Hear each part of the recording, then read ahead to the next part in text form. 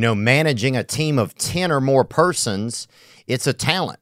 You're really a juggler. You're someone who can manage a lot, and you want to keep your team efficient and productive. And that's why ClickUp can help you. It's the one app to replace them all. It's a collaborative work hub that brings together everything organizations, managers, and teams need to do to work better, faster, all in one place. Help your team of 10 plus be more efficient and productive with ClickUp. Use code Theo to get 15% off ClickUp's massive unlimited plan for a year, meaning you can start reclaiming your time for under $5 a month. Sign up today at clickup.com and use code Theo. Take your productivity to the next level with ClickUp today. We got new merch, some new colorways in the Be Good to Yourself collection. We've got hoodies in plum and moss. We've also got t-shirts in lilac, moss, and blue mist. I hope you enjoy those. Those are good colors. Get that hitter and more at theovonstore.com. Today's guest has been a figure in most of our lives. He hosted a show called Dirty Jobs, where he just got involved in it all, man. He's not afraid to go to the beach and sit in the quicksand, He has been a narrator. You've heard his voice on shows like Deadliest Catch and Shark Week.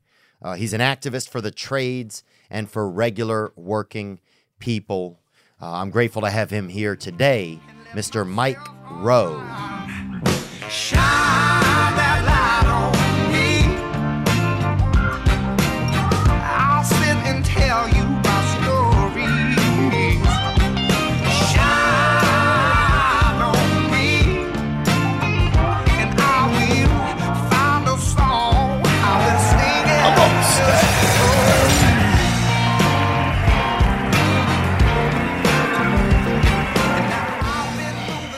House cleaning. Story of my life, man. Has it been? Yeah, and no. Did you do chores growing up? Did you have any chores? I had all the classic chores, right? We had some land that really wasn't ours, but we had access to, and my mother was crazy for horses, so we built a barn, and we had 3 or 4 or 5 horses at any given time that we boarded, and the average horse will crap 8 times a day. Oh, wow. So if you have 5 horses, each one crapping 8 times a day, that's basically 40 loads, right? So I'd come home from school. The first job was to pick up the horse shit. Yeah. Right, put in the compost pile, and then split wood. We had our house was heated mostly with a wood stove. Mm-hmm. So my main chores from, I guess, 13 to 18 were picking up horse crap and splitting wood. Did you get to see them do the craps, or they was already done when you got there? I played a game called Bonus Points, right? So, I mean, normally when you come home, the field's just full of little loads of turds, and you scoop them up with your wheelbarrow. But if you catch one in the midst, and if you can get over and get the shovel under its ass, the sound that the turd makes when it lands on the shovel, it's weirdly satisfying, and you're looking over your shoulder when you're out there waiting for the next one. And really, it's strange, I'm older now than I've ever been, but I do the same thing with my dog. When I'm walking the dog and I see him spin, it's ridiculous. You're like a grown man with a plastic bag in his hand, but there I am, holding it under its ass, getting there, catching it in midair. Like Kirby Puckett or whatever. But no, I could see that for me, I could totally see that there would be value if I could, like, in my head, it's like, if I can get a little more efficient here and cut off the time between. Isn't it crazy, the games we play and the little things we do, at least I do, over the course of a day, right? It could be making the light at the intersection. It could be, the perfect text, the right tweet, whatever you assign value to. But yeah, it's funny. I hadn't thought about it that way. But at that point in my life, one of the most satisfying things to do was to catch a turd in midair. Yeah.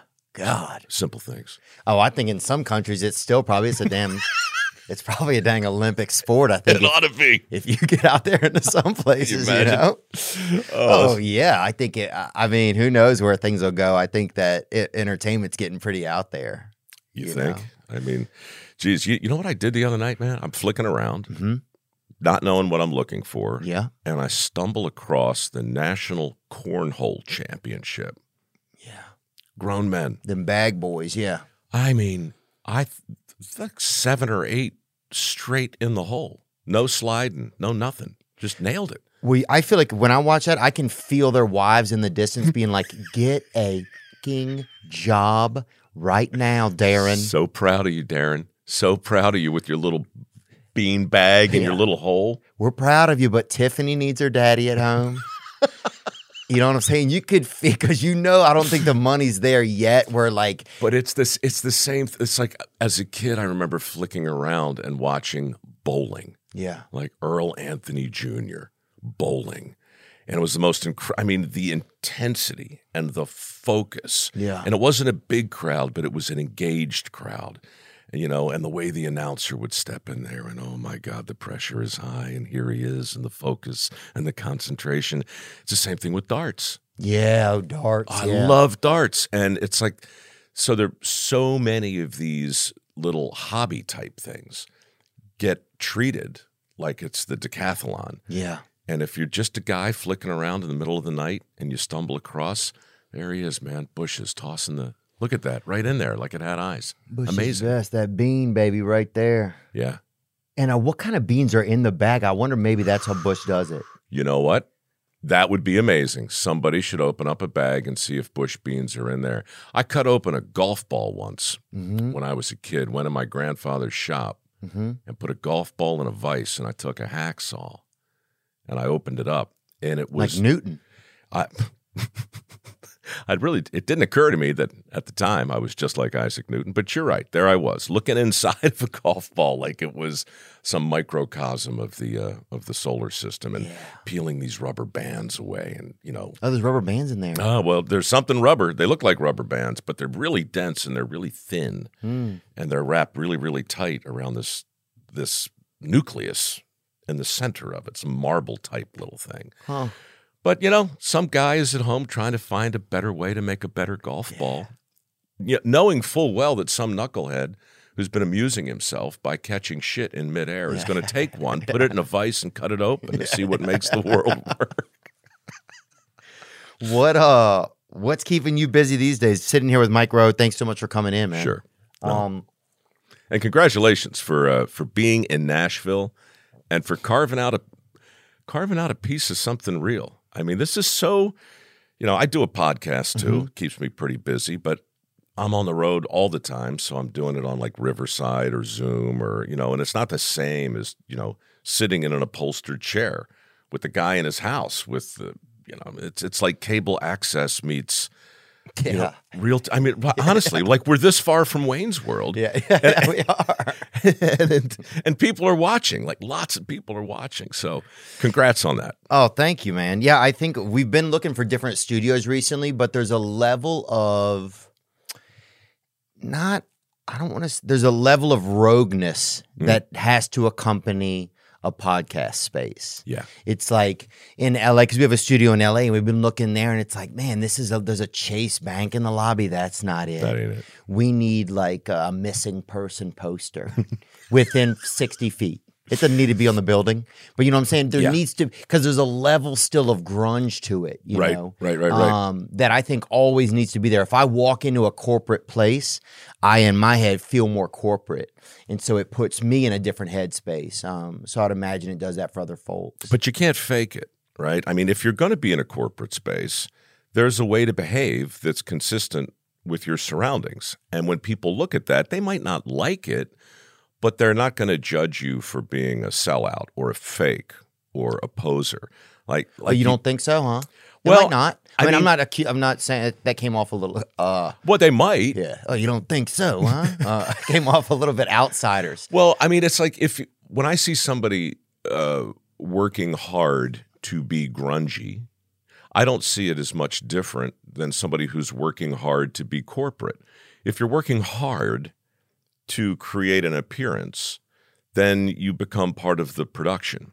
And if you're part of the production, then you're part of the enemy to authenticity. And what I take from what you're saying is that the thing that's for sale in the podcast space that is also for sale, in any good comedian's act, in any TV show that feels real, and any song that feels real, is authenticity. Yeah.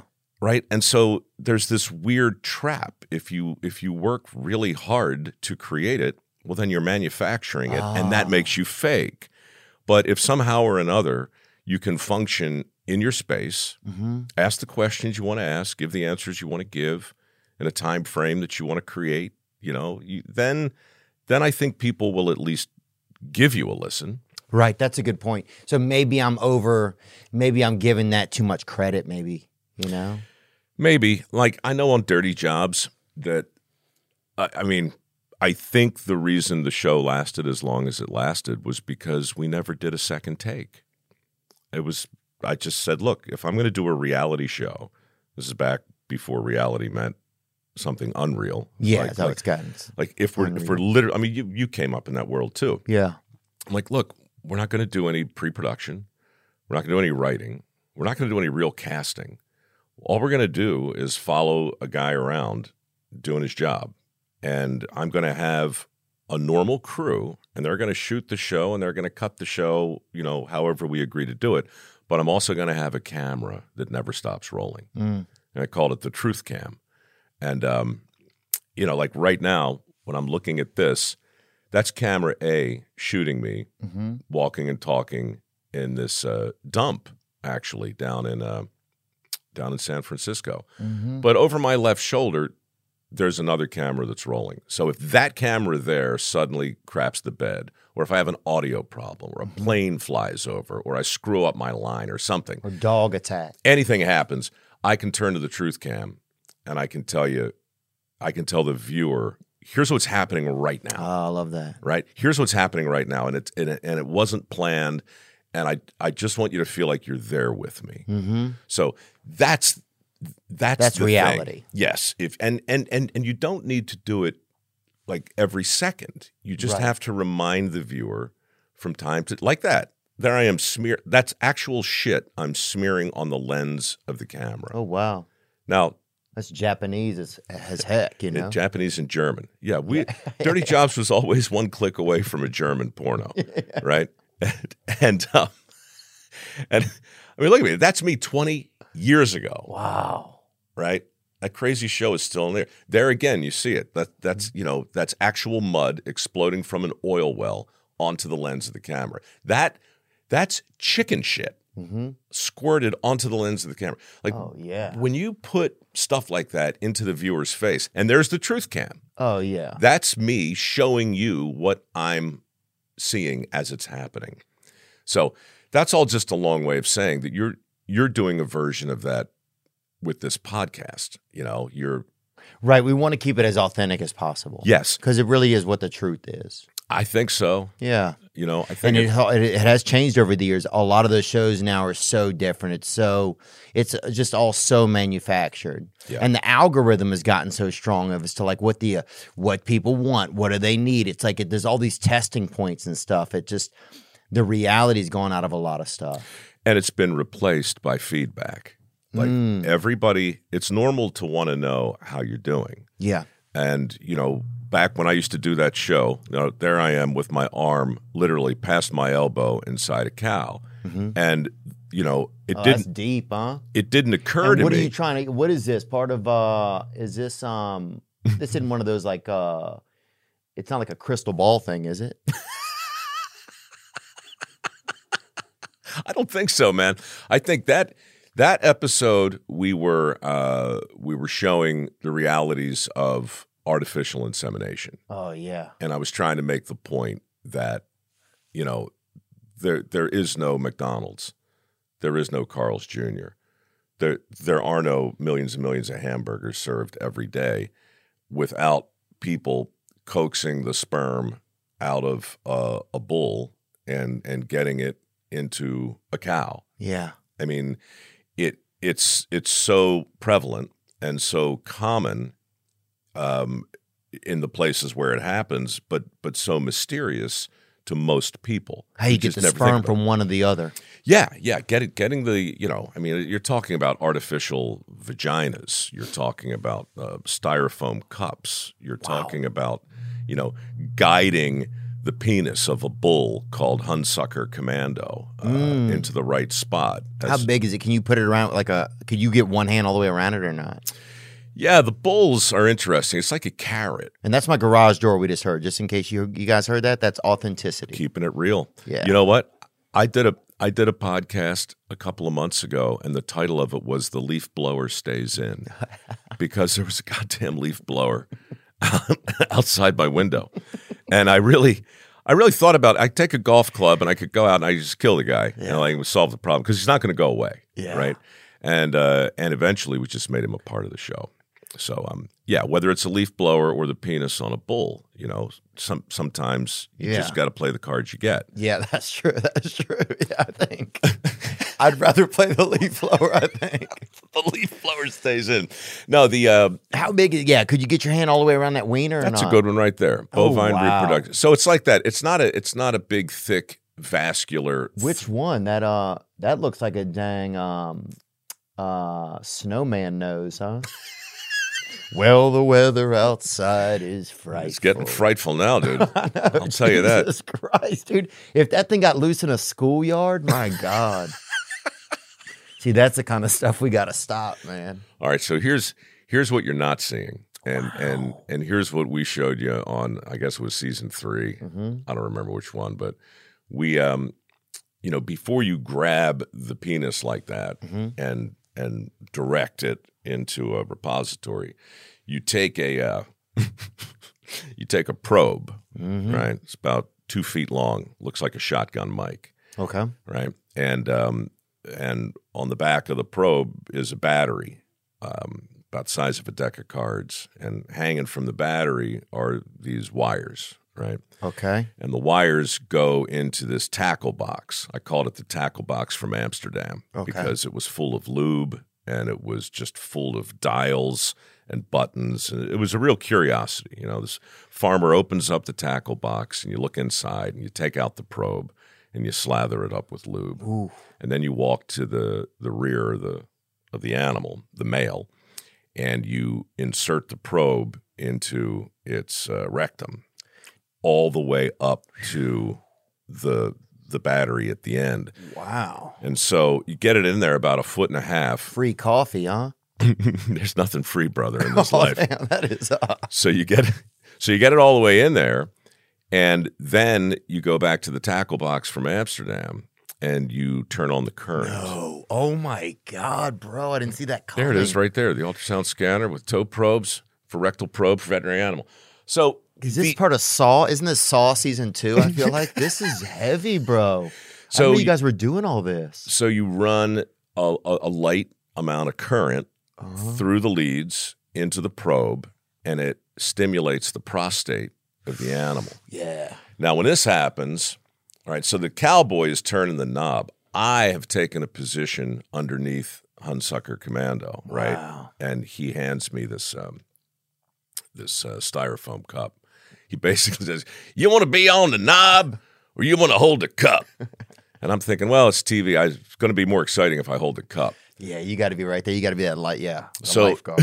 So the first knob sends the first blast of current into the prostate, and the bull, whose name incredibly was Hunsucker Commando, immediately presents himself. So that carrot-shaped thing becomes turgid, really rigid, right?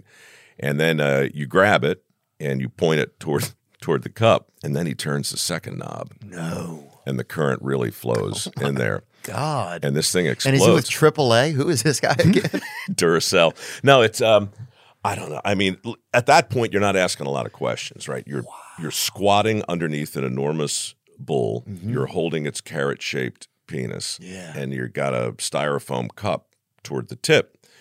And the guy turns the second knob, and that current hits the prostate. And then he starts yelling at me. What'd he say? Don't spill a drop, Mike. That's white gold. Every drop is precious. So you fill up the styrofoam cup. Wow. And do they put it on a scale after? Is it like See, you turned it into an Olympic event again. It's like look at the size of that load. I'd put sprinkles on mine. I think this is unbelievable. I bedazzle mine. I want it to really pop in the afternoon sun. So now you take the sperm from the cup and you put it in this device, and then you take these things like pipettes. It looks like a stir that you get for your coffee at Starbucks, right? Yeah. And the sperm goes into these pipettes, and then you bring in the girls. Or actually, you go to them. There'll be maybe 30 cows, all facing north, and you're behind them. Wow. And you take this injector, and you put the pipette in there, and you reach all the way in, right, past the vulva, past the vagina, past the cervix, till you get to the horns of the uterus. The horns of the uterus, Mac! We're there! And you find that, and you situate the pipette, and then you pull the trigger. And then you have artificially inseminated a cow. And does she smile or anything? Is there any? Well, what I like to do, I'd light a candle first, a little aromatherapy. Oh, yeah. And, of course, a tasteful floral bouquet, something to set the mood. UFC 281 is live.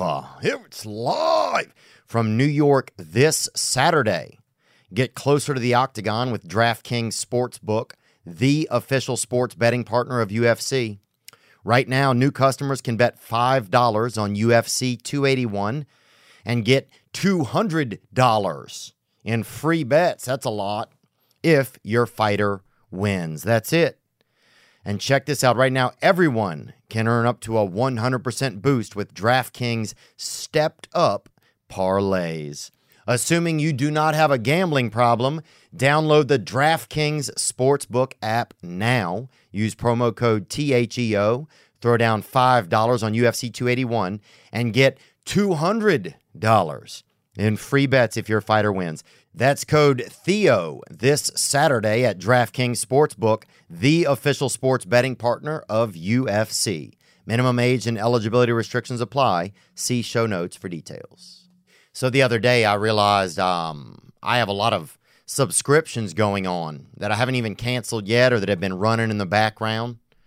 I got in a damn haircut club or something somebody put me into, and I don't even know where it's located. And I'm paying $9 a month for trims. But it's not just me. 80% of people have subscriptions that they've forgotten about or can't get out of. That's why I love using Rocket Money, formerly known as Truebill, the app that shows all your subscriptions in one place and cancels what you don't want for you. That's right. Rocket Money can even find subscriptions you didn't know you were paying for. You may even find out you've been double charged for a subscription. Rocket Money handles that. To cancel a subscription, all you have to do is press cancel, and Rocket Money takes care of the rest. Rocket Money will do it. That's why I love using them. They're formerly known as Truebill. Yep, and right now, you can get rid of useless subscriptions with Rocket Money. Go to rocketmoney.com/THEO. Seriously, it could save you hundreds of dollars per year. That's Rocket, ROCKET, money.com/THEO. Now, look, man, it's different everywhere. I was at a place called Babcock Ranch in Texas where we did the same thing with quarter horses and thoroughbreds. And what's that, ponies? No, quarter horse is a big animal that runs the quarter mile. Okay. As opposed to a thoroughbred who would run, Belmont Stakes, Preakness, things like that. Yeah, I was just at Keeneland. Yeah. They keep changing the name of it, but I was there. Fast horses, man. Fast horses. Well, the quarter horses are bigger. No, they're about the same size. Okay. They're just their cardiovascular systems are a little different. Their musculature is a little different. They're just bred to run faster for shorter periods. Yeah, a little urban. But they brought in this horse called Paid by Chick. I still don't know why they called it that. But this was season 1 of Dirty Jobs. You can find this too. I'm wearing a yellow bicycle helmet because the day before a groom got kicked unconscious. Oh, why? Because he got underneath the horse the wrong way. Look, it gets violent. So the horse is led in, and then it jumps on something called a pommel horse. Like that's literally where they go. Oh, yeah, I've seen those things in the Olympics. So the front legs get on top of this thing. Now, meanwhile, they bring in a mare in heat. So it's like, and a handsome animal. So like, it's like porn. It's like Black Beauty is led in. She's in heat. You bring in the stallion. Oh, yeah. He jumps up on the quarter horse and he just starts thrusting in midair. I mean, he's fully ready to go. Yeah. And that's when you step in, you meaning me, with a yellow bicycle helmet holding an artificial vagina. Oh, like some kind of damn spunk minion. All right, somebody make a note. Spunk minion. If that doesn't wind up on a hat, if you're not selling spunk minion hats by this time next month, I got to talk to your ad guys because you've missed a real opportunity. Next on Spunk Minions. And so you're hunched under this animal, and this is not like a bull's little carrot penis. This is a full-on baby's arm holding an apple. You have to rest on your shoulder or anything? Like, how heavy is it? Yeah, well, you get your shoulder underneath the animal, then you grab the penis, and you slip it into the artificial vagina, which looks like a hot water bottle. Oh, yeah. And now here's the craziest part about it, man. On the other side of the artificial vagina, you've got a baby bottle, like a formula baby bottle that screws in. And inside that baby's bottle is a plastic bag. So all the sperm from the artificial vagina drains into the baby bottle and into the bag inside. It's like $35,000 worth of spoogeloti, right? Yeah. Like in your hand, like stat. And the strangest thing, and my favorite artifact from Dirty Jobs that I actually auctioned off a few years ago from my foundation was that baby bottle, 14 years old, filled with the sperm from this horse called Paid by Chick. And I used to keep it. I used to keep it on my mantle. Oh, yeah. In San Francisco, where I lived in my apartment. In the afternoon sun, Theo, it would come through the window, and it would pick up that crystallized semen in that baby bottle and throw the most beautiful little rainbows across the living room. Unreal. Little sperm prisms. It's amazing.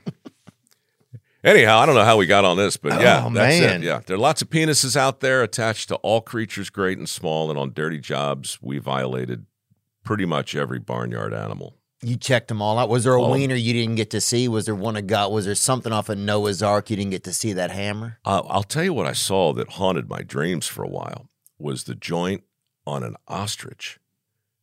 Looked like a loaf of bread. Really? Yeah, no real tip to it, just a blunt instrument.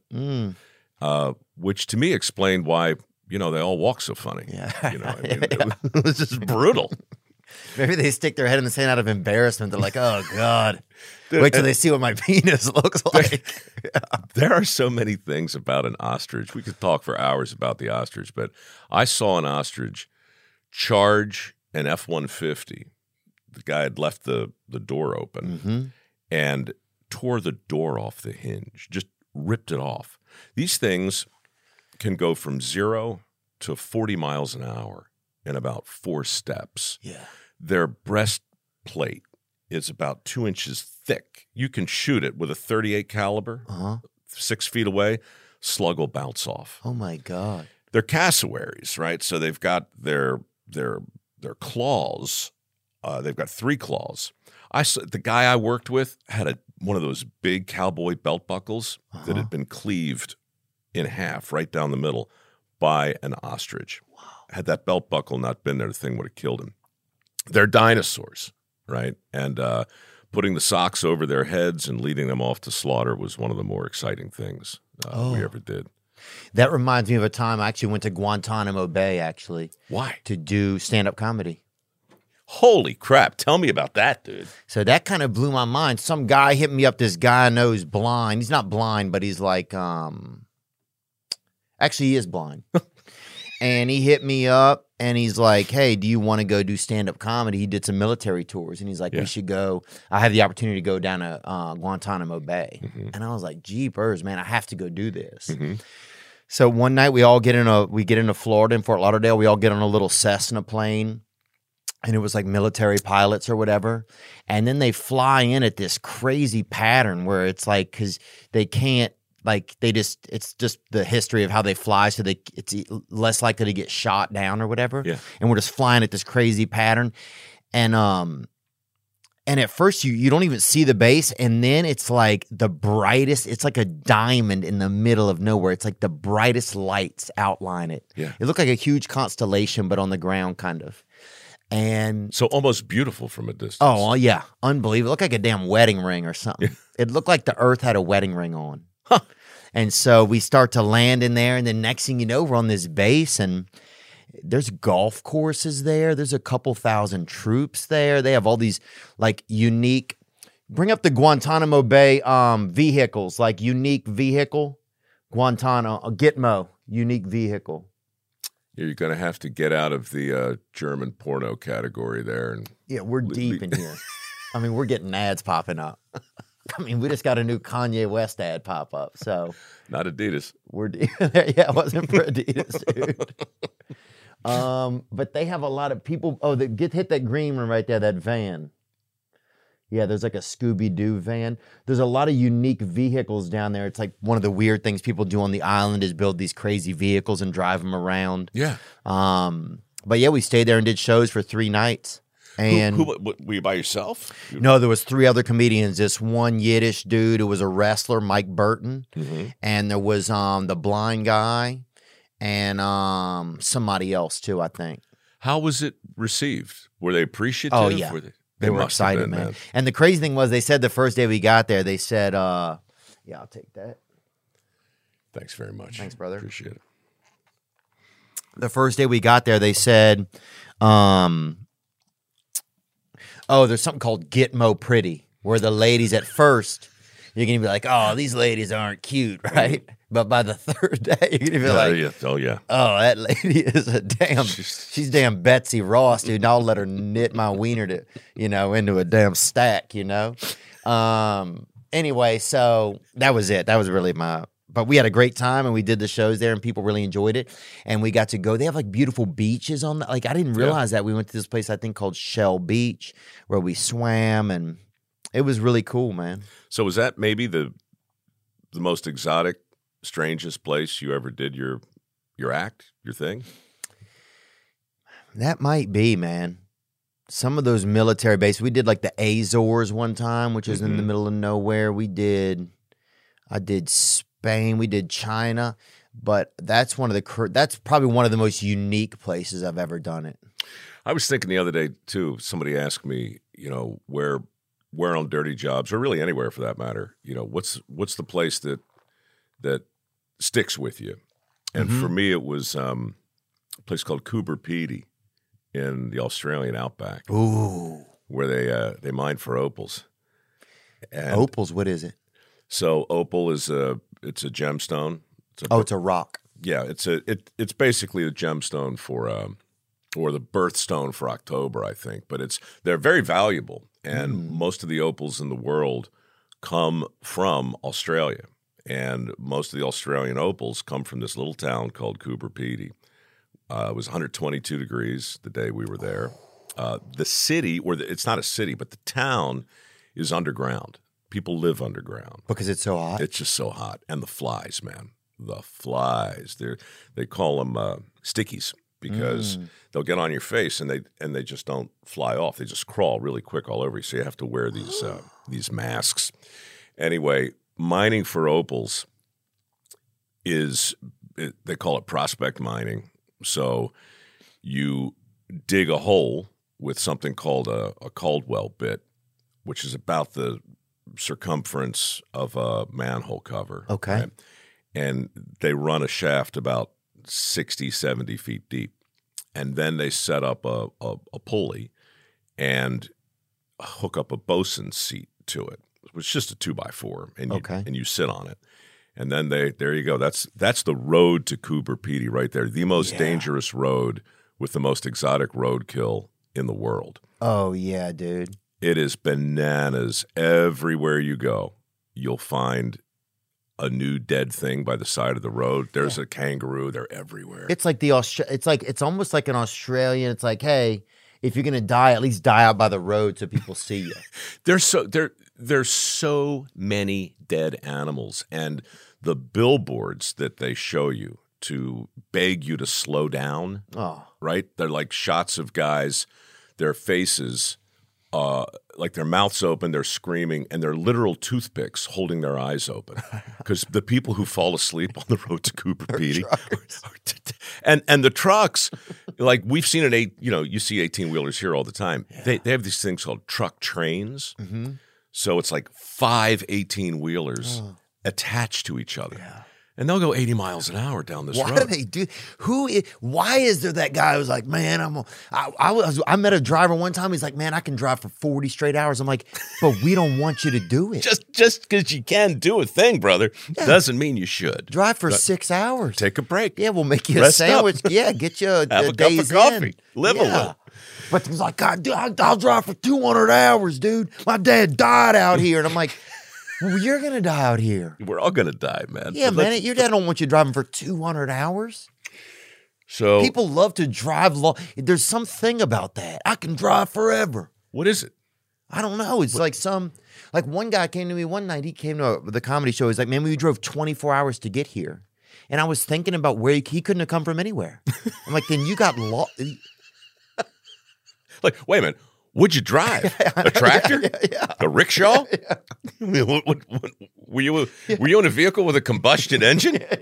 Because I'm not sure I understand why it took you 24 hours. Yeah. Were y'all running on briquettes, bro? Look, what's going on here? I think I can explain it. I can bring it back to where we started. Yeah, go on. Cornhole, darts, catching crap in midair with a shovel. Yeah. You know, if you're not engaged in some great purpose, if you don't have some sort of overarching mission in your life, then you're going to find meaning where you can find it. Yeah. And if the only place you can find it is I drove 24 hours straight to see you, God damn it. It's like, okay, I don't want to take that away from that dude. That's true. That's what he's got. Yeah. That's what he's selling. So, hey, man, thank you. But then he gets there and he has to sleep for 2 days. Then he has to leave. He never even got to spend any time. But that's part of the story, too. Yeah. I got there. I was so tired. I never heard a single joke, Theo told me. But I drove 24 hours for that thing I can't remember. My God, we loved him. God. So what's one of the purposes? I know you talked earlier about, I want to get into like just some of the stuff that you're doing. We don't have to get into it. What were we talking about, Mike? You mean before we actually started rolling? Well, we're talking about you have a whiskey. Yeah. I'm doing a whiskey now called Noble, Knobel. That was based on your grandfather. I thought that was interesting. So Dirty Jobs was a tribute to a guy named Carl Noble. Carl Noble was my neighbor and my grandfather. Both of those things. Both of those things. And he was a magician. A real magician? No. Or as good as they can be? No, the kind of magician who, the guy woke up clean every day and came home dirty every night. And somehow, during the course of the day, something magical happened. Something was fixed. Something was repaired. Something was built. The guy could build a house without a blueprint. Take your watch apart, put it back together blindfolded. A combustion engine, a plumbing line, whatever it is, right? He was drug-free. He was drug-free? Oh, yeah. I mean, as far as I know, I never saw him drink, to tell you the truth. Wow. But he only went to the 7th grade. But by the time he was 30, he was the chief electrical inspector for the state of Maryland, licensed electrician, plumber, steam fitter, pipe fitter, welder, architect. He could do all that stuff, right? So I thought I'd follow in his footsteps. I worked as his apprentice for a couple summers. The handy gene is recessive, right? So all the stuff he could do, naturally, it didn't come easily to me, right? I one day I was working with him on a concrete pour on some construction site, and I just bitched up the mix, completely ruined it, And I was probably 16 at the time, and he said, Mike, just because you can be a tradesman, right? Just get a different toolbox. Yeah. And I mean, that advice changed my life. And anyhow, long story short, I got in the entertainment business. I started pursuing things that I didn't I didn't know I would like, Mm-hmm. and I didn't know I cared about, like singing and acting and writing and hosting and narrating. You know, I got into all of this at a community college as I tried to put a different toolbox together. And, you know, way leads on the way. And I freelanced for 20-some years in the TV business, had a lot of jobs. And then my mother called. I was working for CBS in San Francisco on a show called Evening Magazine. Terrible little show. Mm-hmm. One of those half-hour things that comes on after the news, right? Yeah, sounds bad. It's awful. But I was good at it. You know, I was good at creating the illusion of competence in short bursts. Oh, yeah. Like Russell Wilson. Sure. Yeah. Sure. You said it, not me. And so I'm sitting in my cubicle one day preparing for the show that night, and my mom calls me and she says, "Michael, you know your grandfather turned 90 today, and he's not going to be around forever." Mm. And I was thinking, would it be great if before he died, he could turn on the TV and see you doing something that looked like work? My mother. No, my mother hits me with this, right? So I take one of my cameramen. Actually, I go to the boss and I say, "Hey, well, why does Evening Magazine always have to be hosted from like a winery or an art museum? You know, why can't it be hosted from a factory floor or a construction site or a sewer?" Yeah. And he's like, "You want to host Evening from a sewer?" And I said, "Why not?" He goes, "Mike, I don't give a shit. No one's watching the show. Do whatever you want." So I took my cameraman into the sewers of San Francisco. And what happened down there is actually a book I wrote a couple years ago. It changed my life. The whole experience in the sewer, the rats, the roaches, the endless chocolate tide that washed over us and kept me from doing the job I was trying to do. All of that forced me to do the only thing I could do, which was work with the sewer inspector who was down there replacing these rotten bricks. You know, that was his job. I was just there to shoot raps, to host the thing. Anyhow, that footage wound up on the air, and it turned into Dirty Jobs. It crushed. And so my granddad saw the first episode, died. Oh, killed him, huh? Killed him. Killed my own pop. No, he had an amazing life, and he lived long enough to see me doing something that, cool. as my mother said, looked like work, right? And so, and then Dirty Jobs blew up. Yeah. And so this is, you know, I know you've seen this kind of thing in show business. I hadn't at that point. I'd had a lot of jobs, but I had never gotten mail from people saying, "You think that's dirty? You should see what my father does. My brother, my cousin, my uncle, my sister. Wait till you see this." And that's when I was like, oh,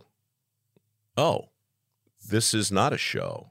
This is something else. This is a love letter to work. It's a romp.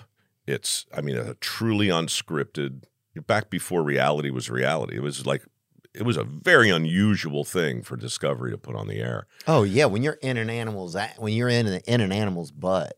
No one had ever seen it. And I mean, few had, and they weren't supported by society. Hey man, that cow still calls me. Look, I'll say it is what it is. Hey, baby. Mr. Fancy Man with the opposable thumb, when are you coming back to town? Yeah, that thing's a wiener mitten. That's a wiener mitten.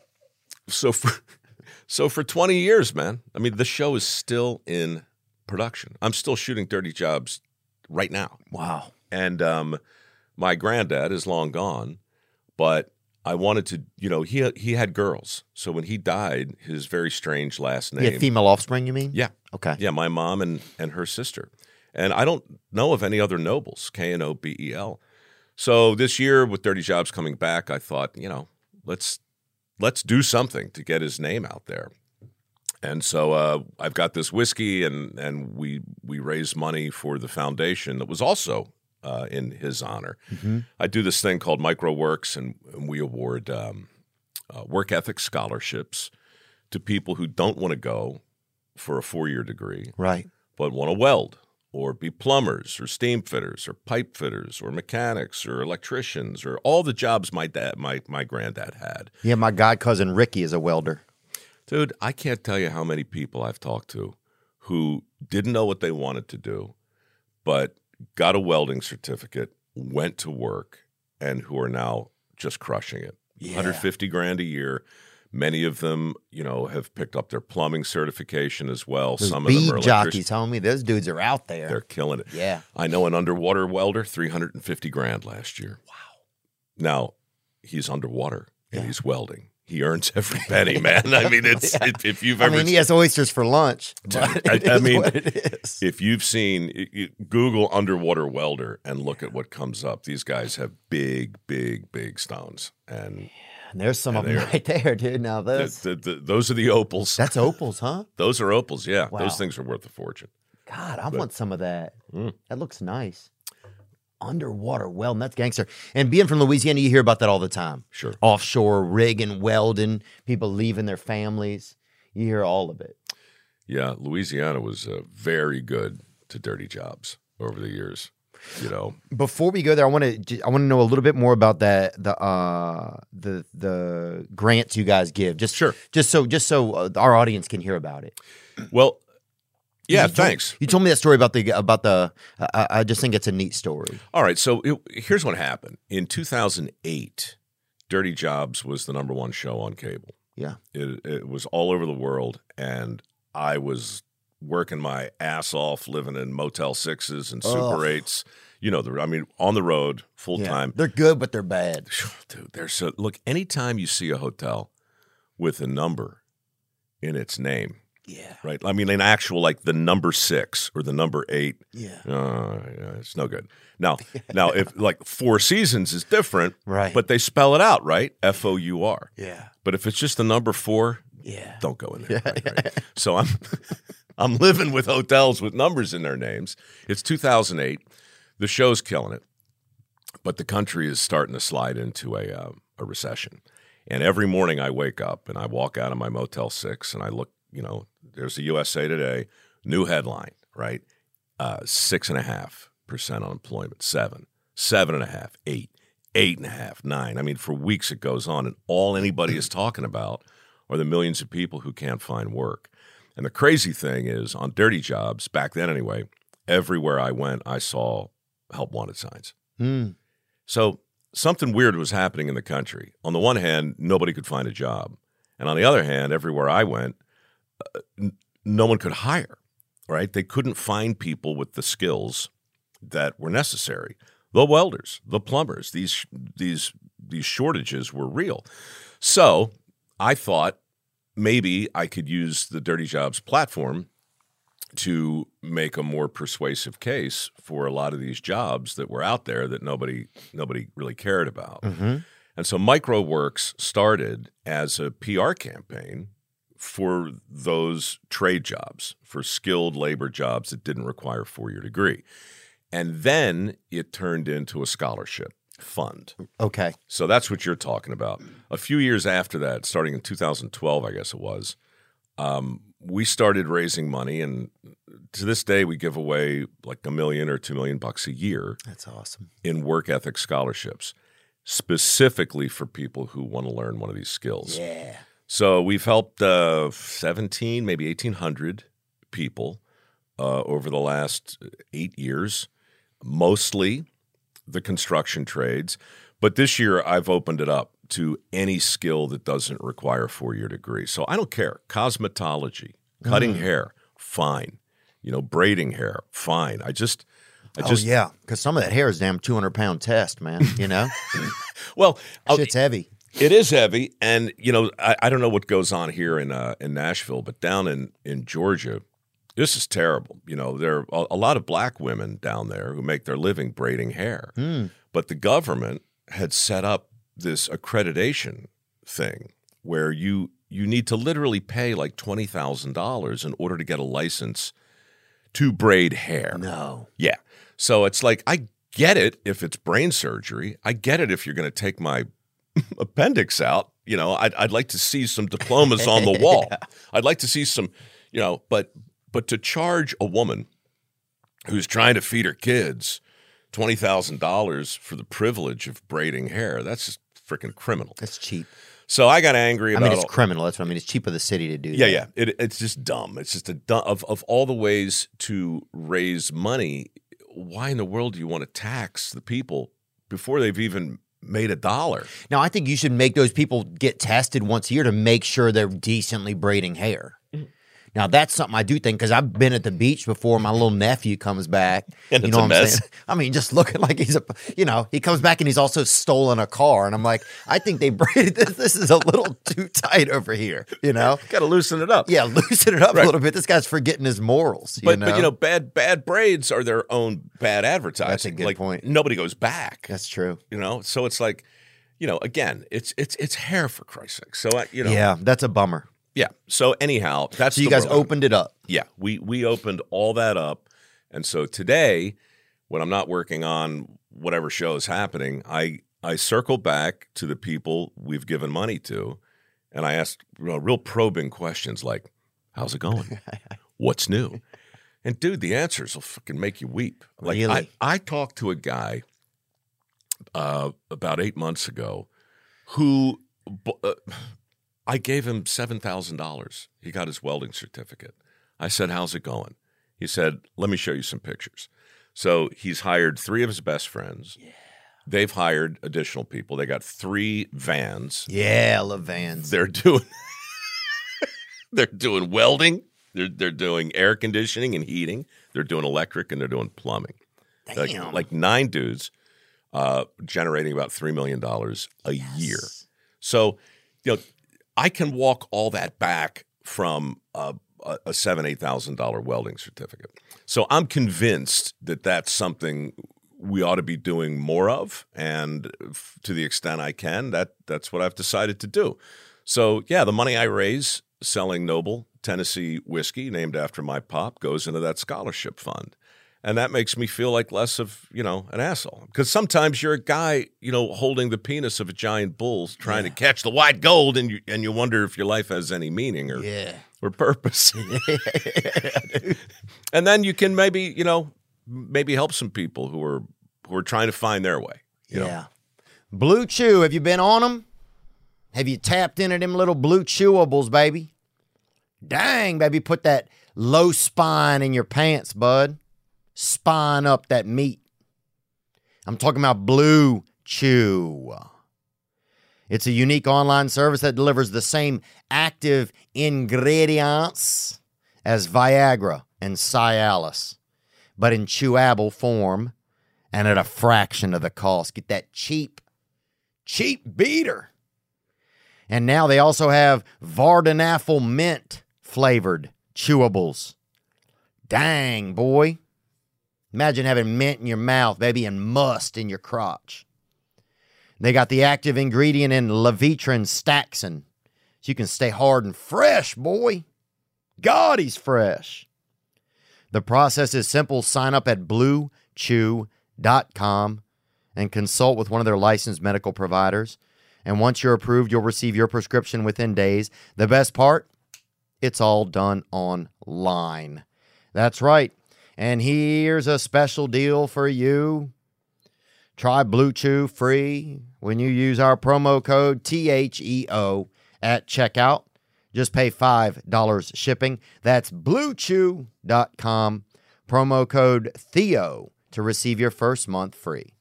A teen solo hitchhiker was terrorized for days by unknown figures dressed in white. 2 cops who quit their job at a local theater because of unexplained encounters with an alleged demon, and an isolated forest in Canada where people keep turning up headless. Sans cabeza. These are just some of the strange, dark, and mysterious stories you'll hear each week on the Mr. Ballin podcast. That's right. In each episode, Mr. Ballin shares real-life haunting accounts, like the case of Haley Zaga, who disappeared from a hiking trail for 51 hours. Dun, dun, dun. Prime members, listen to the Amazon Music exclusive podcast, Mr. Ballin Podcast, Strange, Dark, and Mysterious Stories in the Amazon Music app. Download the app today. Yeah, no, that's amazing, man. It's just a neat story, especially when you get that moment where you get to hear that whatever you did was helpful and you get to see that. You're like, man, because that's a real thing in somebody's life. Like, especially if somebody's struggling. Where I'm from, the only way to get out if you were really struggling, pressure washing was the number one thing. If you're poor, and I'll say this, I've said this for years, and you don't have any money, pressure wash, bruh. You got a shot. That'll get you to that next level. Yeah. You know, it'll get you 1 stair, 2 stairs up, you know, because it's a $600 machine you get and you can start your own business. And I'll tell you, the beauty of pressure washing is, like so many dirty jobs, you know how you're doing every step of the way. You're like, it's the walls a mess and now it's clean. Yeah. It's like so addictive and weirdly satisfying. You know what I did in Louisiana once outside of Baton Rouge? I went into a frac tank, right? And the guys who clean the insides of frac tanks, they not only pressure wash, they what do you call it when it's not water that's coming out, but these very, very fine pellets, like sand washing? Oh, yeah. Right? So when you blast sand out of a pressure washing unit, it's like a high-powered shotgun. Yeah. And you can take the finish off of anything. Take the finish off your cousin if you want to, probably, huh? These guys go inside of these frac tanks, and you're in full turnout gear, right? You're like in a rubber suit, and you've got the pressure washer, and then you've got it hooked up to this, so you're blasting out these other little pellets, and it's basically a sand blaster. That's what it's called, and there it is. That's one of them right there, But that thing hooks up to whatever you want to hook it up to, and man, you feel like the Terminator. Yeah. And so those guys are in there using those things, huh? Oh, I see. Wow. But see, that's miniature. The thing I had really was as big as a shotgun, and you've got all this compressed air on your back, and you can just take the finish off anything. That AK-40 sand, huh? That's exactly right. Dang. Now, because I used to, what's a job that I had? Oh, I used to get in, so I used to work on a soybean, corn, and cotton farm, right, for 2 years. So I would get in, I'd have to, over the winter, the snakes would get in, rats would get inside of the things that kept the, whatever they call silos. Yes, rats would get in there, and we'd have to get in there, and then snakes would get in. Yep.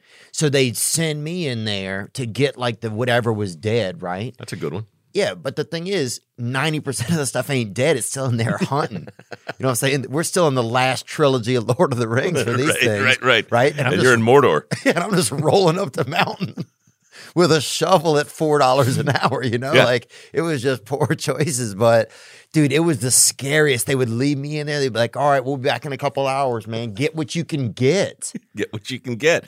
That should be on a hat too, man, because that's it. It was so scary because you'd hear one little thing. You didn't know if it was a mouse or a snake. But either way, it was fucking horrible. Yeah, man. Yeah, it's the stuff. Sometimes I think it's the stuff that you can't see. Yeah. Like Dirty Jobs spent a lot of time in the animal kingdom as well. And, I hosted Shark Week for a couple of years. Oh, wow. That's crazy. And, when you're bit by a shark, I mean, that's a whole different – I mean, that's so horrifying. I tested the one of the first stainless steel shark suits with the guy who made it. Wow, and the shark bit you. Oh, yeah. No, we got bit and turned upside down and shook like a tug toy, man. Ooh. It was – I honestly – that was the first time I really saw my life flash before my eyes because, like you, I'm sure, I saw Jaws when I was a kid. Mm-hmm. And, that primal fear of sharks is in everybody's brain. Anything – like it's the same thing with a tiger, like a big full-on tiger. Anything that can eat you alive will get you thinking in a different way. Oh, we had a kid Ernesto that would bite us on the fucking school bus every day.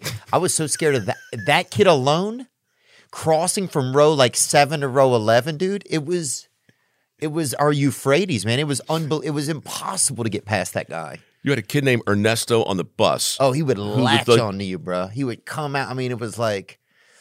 Yeah. What?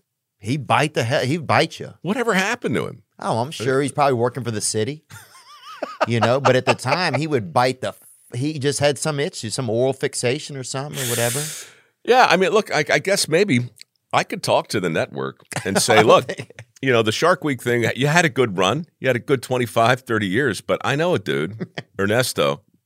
I think we do Ernesto Week, and we just see where he is, file his teeth down to really take the stakes up a little bit, make him good and pointy, and then just have Ernesto hide behind a bush and just jump out and bite people. I mean, that's a ratings grabber. Hey, look, I think we start off like Rabies Wednesday, we call it. I think that's where we start. I don't think we go for a whole Shark Week. I interrupted your story, though. Go on. I don't know where I was going with it, except to say that I've been in silos. Oh, you were in that suit. You were in that shark suit. I was in a shark suit. Yeah. So that's powerful. When it grabs you, it's really insane. It's like a giant with giant hands, but the hands have gloves on, like boxing gloves, right? And so you feel all the pressure of those jaws, but the suit works, and that stainless steel keeps the teeth from going through. Usually, okay. One got through. I got a hole in my shin. Just one little tooth gets through, but yeah, when they get on your shoulder and when they get on your elbow, they'll twist you and you will flip upside down, and then they will just shake you like a rag doll. And that was in 2006. All that happened and all that aired. And I remember watching it at home and feeling just as terrified as I did when it was actually happening. And that's weird because I know I lived, right? I mean, I know how the story ends. Right. But it's just the fear of being eaten alive is so primal.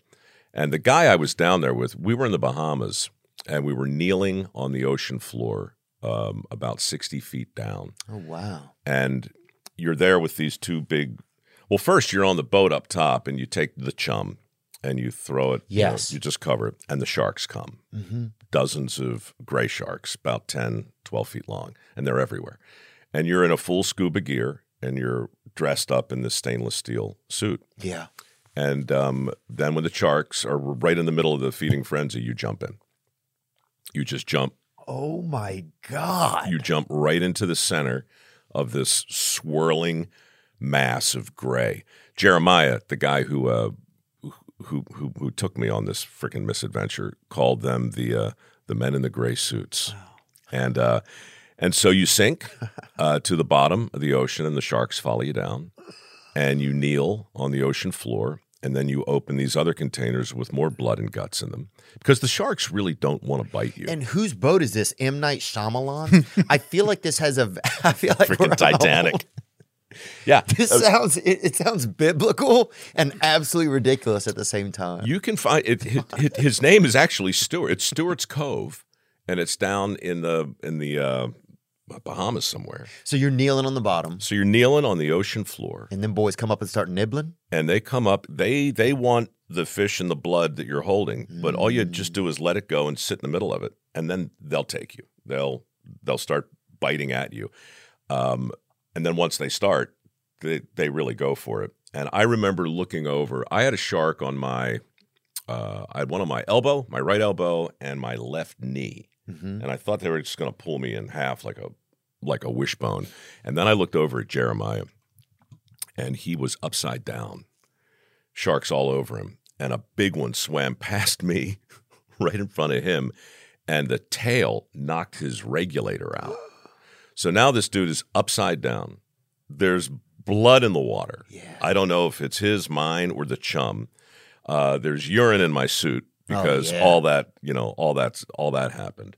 And he just very calmly got the thing back in his mouth and lived to fight another day. It was one of the craziest days really on Dirty Jobs ever. But isn't there something interesting when you're shooting a show? Sometimes it feels like if you died on the show, you'd come back to life in your regular life. Did you ever have a feeling like that? The feeling I used to get, and it didn't happen on this day. This is one of the rare days where it became so hyper real. that I didn't experience the bulletproof quality that I'm talking about. Like the things I did on camera, the things I was willing to do on camera, I would never do in real life. Oh, interesting. I'm not a stunt junkie. I'm not like, let's go push the envelope, you know? Right. I'm just a guy who tried to do a show that looked like work to shut my mother up to honor my granddad. Now I'm upside down with sharks biting me. It's like that's weird, right? So when you're out there in the world, you know, whether you're going into an opal mine, which is horrifying, or getting bit by a shark, or trying to coax the sperm out of a bull called Hunsucker Commando, you don't think you're in real danger because you're on camera. Because you're making a show. You're not actually doing the thing. Right. That's the thing. Even pulling my own parachute with the Golden Knights, you know, when I can still hear the sound of my sphincter slamming shut at 15,000 feet. But you do it because you're just like, there's no way I'm going to die on camera. Right. And the cameras are everywhere. And so you do it. Now, that, of course, is stupid. That's very foolish. But that is a very powerful feeling, to answer your question, that I had all the time shooting that show, all the time. Yeah, there's something about, this isn't – I remember one time walking between two hot air balloons on a plank, right? Yeah. And I was like, well, if I die, I'll just wake up back off camera. Yeah, it's not real. Yes, It's not real. Yeah, it doesn't feel real. It feels like this other adventure that's... Why were you doing that, man? Why were you on a plank between two hot air balloons? I was doing an MTV show, and we just had that was one of the things we had to do, you know? We did some weird shit, man. One time, this was a crazy thing we did one time. They had a wood chipper, right? We did the opposite, I think, of what you did, Mike. We didn't help society or learn anything. This wasn't a job. This was just Jackass meets Fear Factor, you know, with stakes. Yeah, and they paid us minimum wage too to do this. We made so much money for this production company and everything, but they put animal carcasses in this wood chipper, and then they shot. It was like a industrial, like the best one you could get. I mean, like something God would have, you know. And it would shoot the stuff like 60 yards, and we had these buckets on our head. Remember, like Double Dare? Yeah. Sure. And we had these buckets on our head, and we're trying to catch the most guts. Yes, the most you could at literally 60 yards, man. So we're talking like Justin Hebert throws it or Herbert throws it. You know, I don't know how to say it, but yeah, I remember this one chick caught a Cossacks right in the face, man. Some kind of damn animal Cossacks or something. And you mean the tailbone? She was never the same, man. Once you get hit with a coccyx, you can't go back from that. I mean, look, a lot of women want a little bit of Cossacks to the face now and then. But I mean, at least she has a story. Yeah. I mean, she's got a scar story. What happened to your face? Well, I'll tell you what happened. Yeah, Coccyx. Yeah, yeah. Hit me about 40 miles an hour. A dismembered, disembodied coccyx caught me in the left side of the face. Different That's amazing. times. That's amazing. You know, for me, it's that feeling that you're sort of invincible in making a show, but every now and then a thing will happen, right? So it happened with the sharks, but the one I remember best was, have you ever been on the Mighty Mac? It's a bridge between the Upper and Lower Peninsula in Michigan. The Mackinac Bridge. It's 5 miles long. It's green. I believe in it. I've just never been there. It has to be painted constantly. I mean, you never stop painting. The minute you finish, you just start over again. Why? What's going on? People are stealing the paint? No, it's just by the time you get to the end of it, it's 2 years later, and it needs to be painted again. Wow. So Let's see that Mackinac Bridge. Go on, Mike. I wanted to paint the Mackinac Bridge on Dirty Jobs. Yeah. And so they brought me out there, and they let me paint it. And it was amazing. And then they let me go into the towers and down below the water and clean the inside of these like honeycombs, which is freaking terrifying. And then at the end of the day, I did something. I asked the question, and I knew the answer would be no. But I wanted to ask the question on camera because I wanted everybody to know what a badass I was, right? Yeah. So I say to the guy who was in charge of the whole thing, I said, hey, before we leave, what do you say I walk across that girder and step over that stanchion and walk up that cable See those green cables there? Mm-hmm. And I said, somebody must have to change those light bulbs. That would be a cool shot because we have a helicopter with us with a Westcam unit on it, right? And how wide are those cables? Those cables are probably 3 feet in diameter. Oh, wow. Right? So I asked the question knowing that the guy would say, Got it. well, no, of course not. Mm-hmm. Of course we're not going to let you do that. But he looks at me and he says, okay. So I walk across this girder and I start walking up this cable. Yeah. And so the way you do it is you tie off on both sides. So you're walking up a hill. Mm-hmm.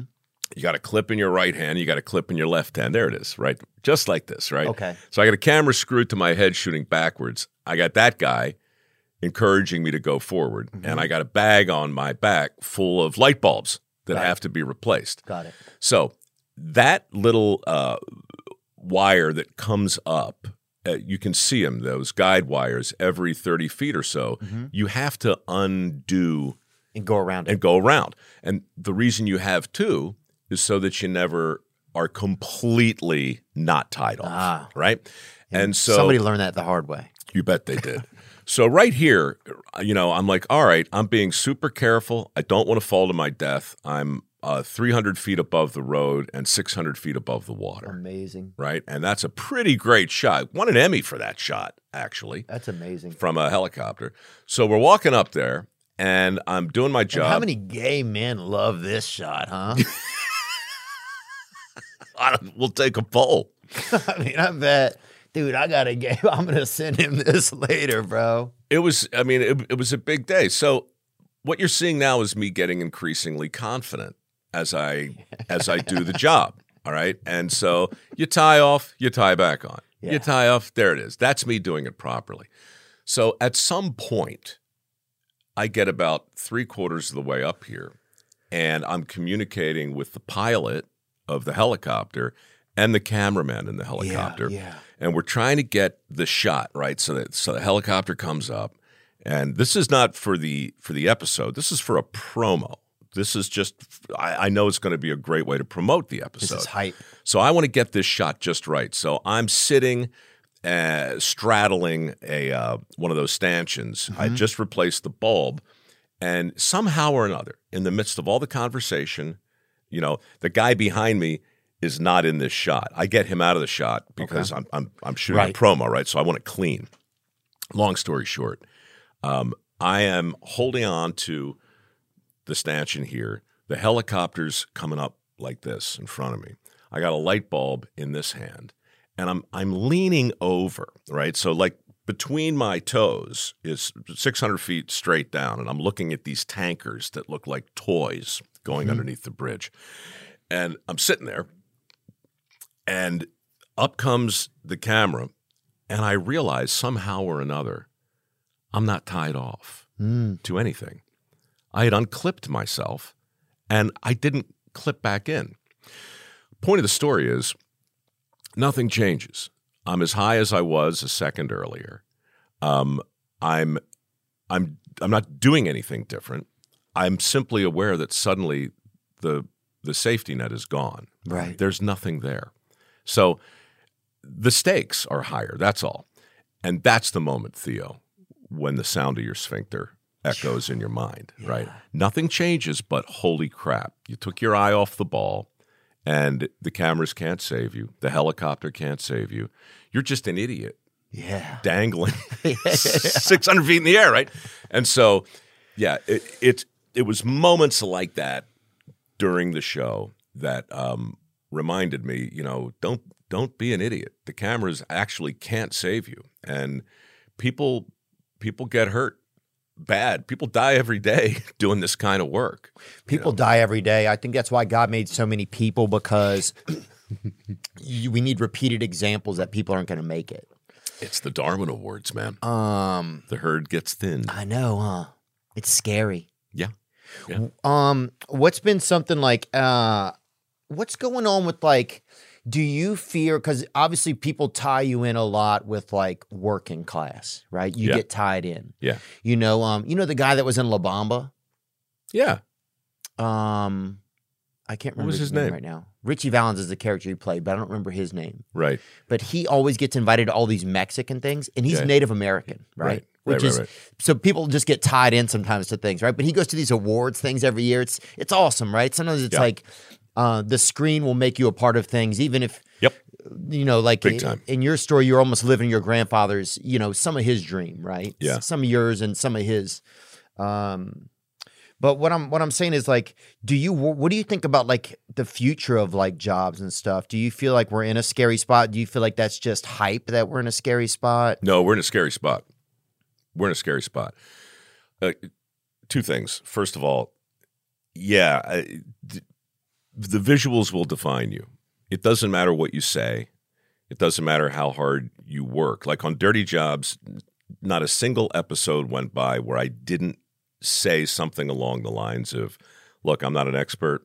This is not what I do in real life. I'm here as an apprentice. I'm not here as a host. I'm here as a guest, like an avatar. My job is just to try and keep up. Those guys are the experts. They're the real workers. Mm-hmm. I'm an actor.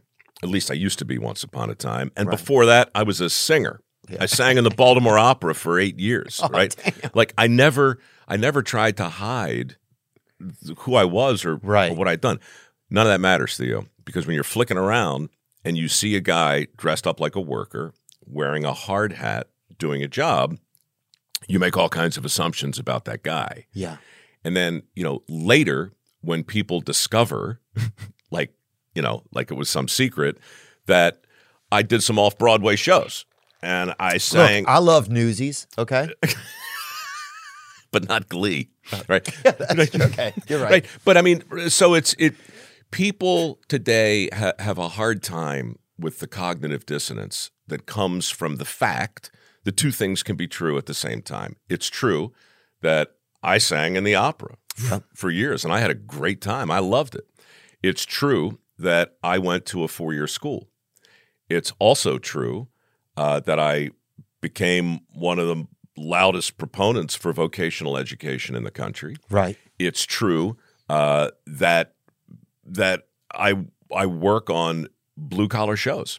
Like all these things are true, and so some people have a difficult time processing it. Right. Yeah, it's hard to see people as more than one thing sometimes too. It's like our brain just wants to make it easy on ourselves as well. That's right. What can I assume from a guy with a haircut like yours, a ball cap, a vest, a T-shirt? The honest answer is freaking nothing.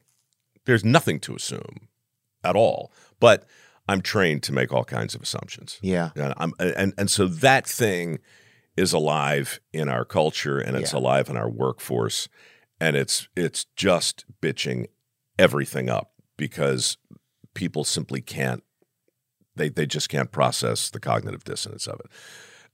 The other thing is, we're in real trouble. I had a guy on my podcast just a couple weeks ago, an economist named Nicholas Eberhardt. Okay. This guy is brilliant. Harvard, all the abbreviations after his name that you want, American Enterprise Institute, wrote a best-selling book in 2016 called Men Without Work. Just republished it because the contention in the book is now on steroids. Wow. And basically what he's saying is, never mind the unemployment numbers. They don't matter. That's a Depression-era metric, and it doesn't tell us anything we really, really need to know. Here's what we need to know. 7 million able-bodied men between the ages of 25 and 54 are not only not working, they are not looking. Mm. They're affirmatively not looking for work. Never in peacetime, never has that metric existed before. We have 4 million more open jobs today than we did pre-pandemic, and we have 4 million fewer people in the workforce. It's really bad, and you can't find an employer in anywhere today who is not desperate to hire. So, like that's actually happening. So some of the things that I hear when I'm out and about, you hear from some people that they're not paying enough, right? Oh, sure. And then you hear from other people that if they raise the minimum wage in some businesses, then it'll kill the business. Sure. I think greed is also probably a big problem that's happened in this country. It's like you don't want the man who's working with you to also have success at some point. It's exactly what we just said about two things being true at the same time and people struggling with it. It is true that lots and lots of people are out of work. It is true that even more people aren't looking for work. If I tell you that there are 11 million open jobs in the country right now, that's not political. That's just a fact. Yeah. And no one can dispute it. No one does dispute it. But what immediately happens is my buddies on the left, to your point, when I say, why do you think there's so much opportunity here that can't be filled? They'll say, because business owners are pricks. They're greedy and they're rapacious. And if they paid more money, those jobs would fill. My buddies on the right, when I ask them the same question, will say, because people are lazy. People are just lazy. They don't want to work. They won't show up early. They won't stay late. They won't take a bite of the shit sandwich when it's their turn. They won't do the thing that needs to be done. So that's how it becomes politicized. It doesn't change the fact that there's still 11 million open jobs. But if we want to argue that the jobs are open because the opportunities are shitty versus the jobs are open because people don't want to work, then we're going to paint with a really broad brush and we're not going to solve the problem. The truth is exactly as you said it. Sure, greed factors into it, but so does work ethic. You know, my foundation offers work ethic scholarships because I think work ethic actually is under siege. And I don't think it has as much to do. It has something to do with benefits. It has something to do with pay. But it's not just that.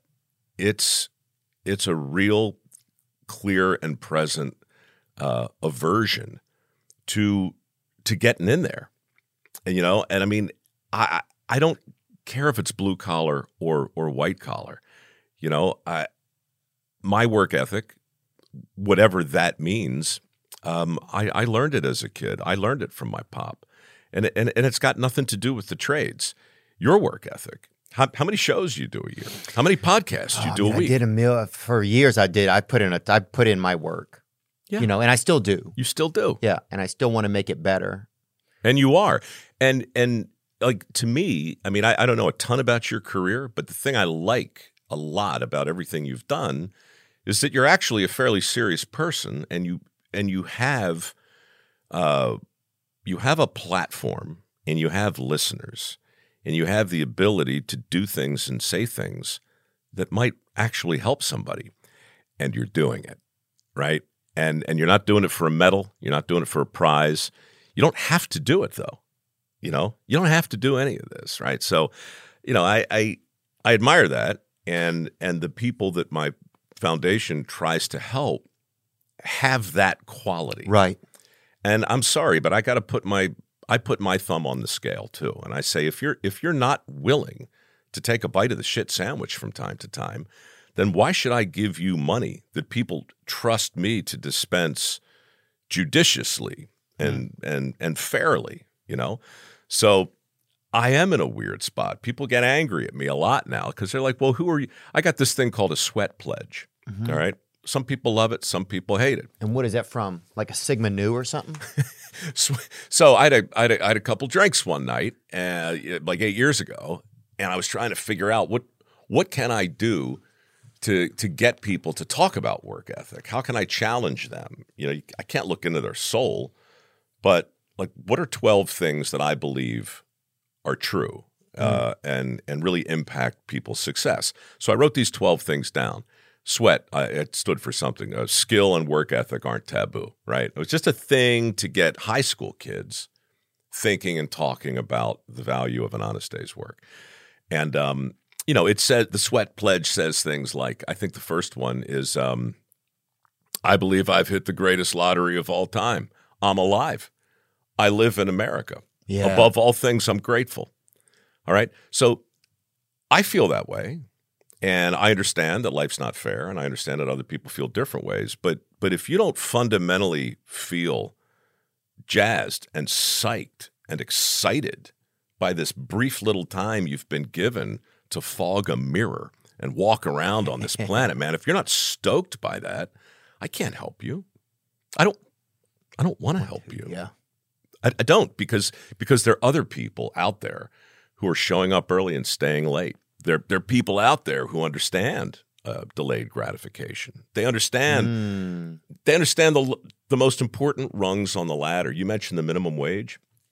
I get shit for this all the time, but it's like those minimum wage jobs. They're not meant to be careers. Right. They're meant to be a thing you do for a time so you can learn about that thing and get paid something for your trouble. Those lower rungs on the ladder, they're important. Right.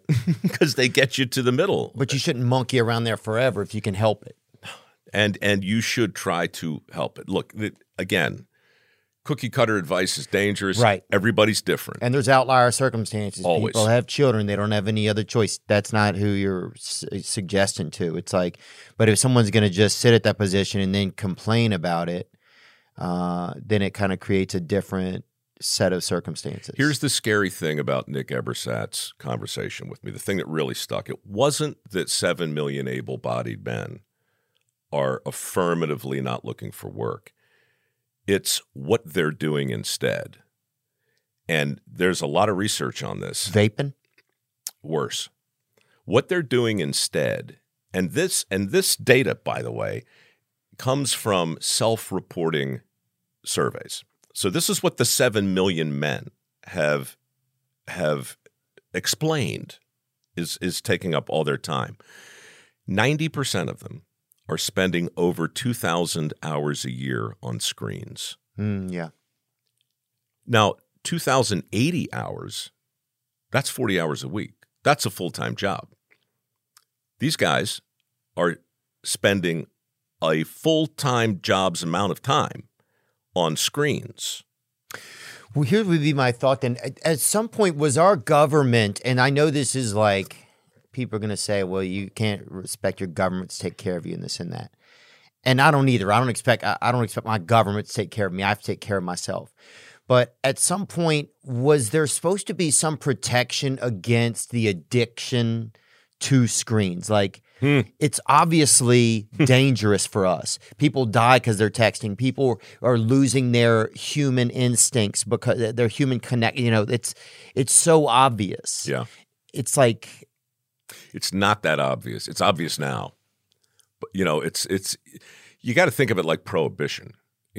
People looked at booze and got to the point where it became undeniable that it was destroying lives.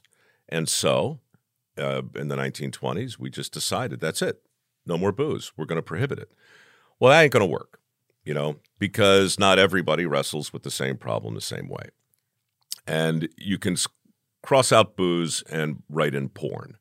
Cross out porn and vaping. And write in vaping. Cross that out and write in, and so, but then all of a sudden you get to fentanyl. And now, no, your experience is not going to vary. You're going to die. Right. Right. And then put in screens. Now there's something different about screens. It's the addiction and it's the fun of it.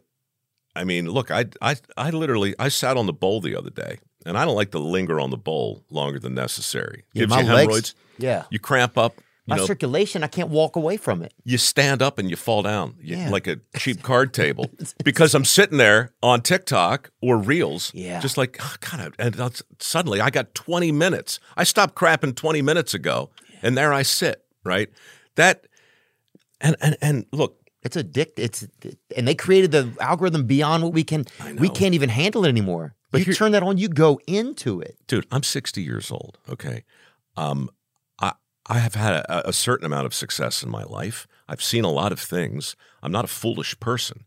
I sat on the bowl for 20 minutes until I lost my circulation looking at this thing. Yeah. All right? And I'm busy.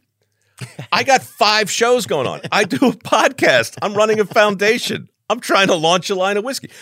I'm busy. But I sat there for 20 minutes as all the blood left my legs. Yeah. You know, waiting to see the next little magic trick where the next guy take a pie in the face. Yeah. What the fuck? What is that? Right? And so there is something about the screen that is different than booze and different than porn and different than all these other things that came along that would keep an otherwise busy, sensible man sitting on the bowl wasting time. So why are 7 million people sitting home doing this? Because they like it, because it's fun, because they can, you know? So, you know, oh, and the other thing you said before I think is so true.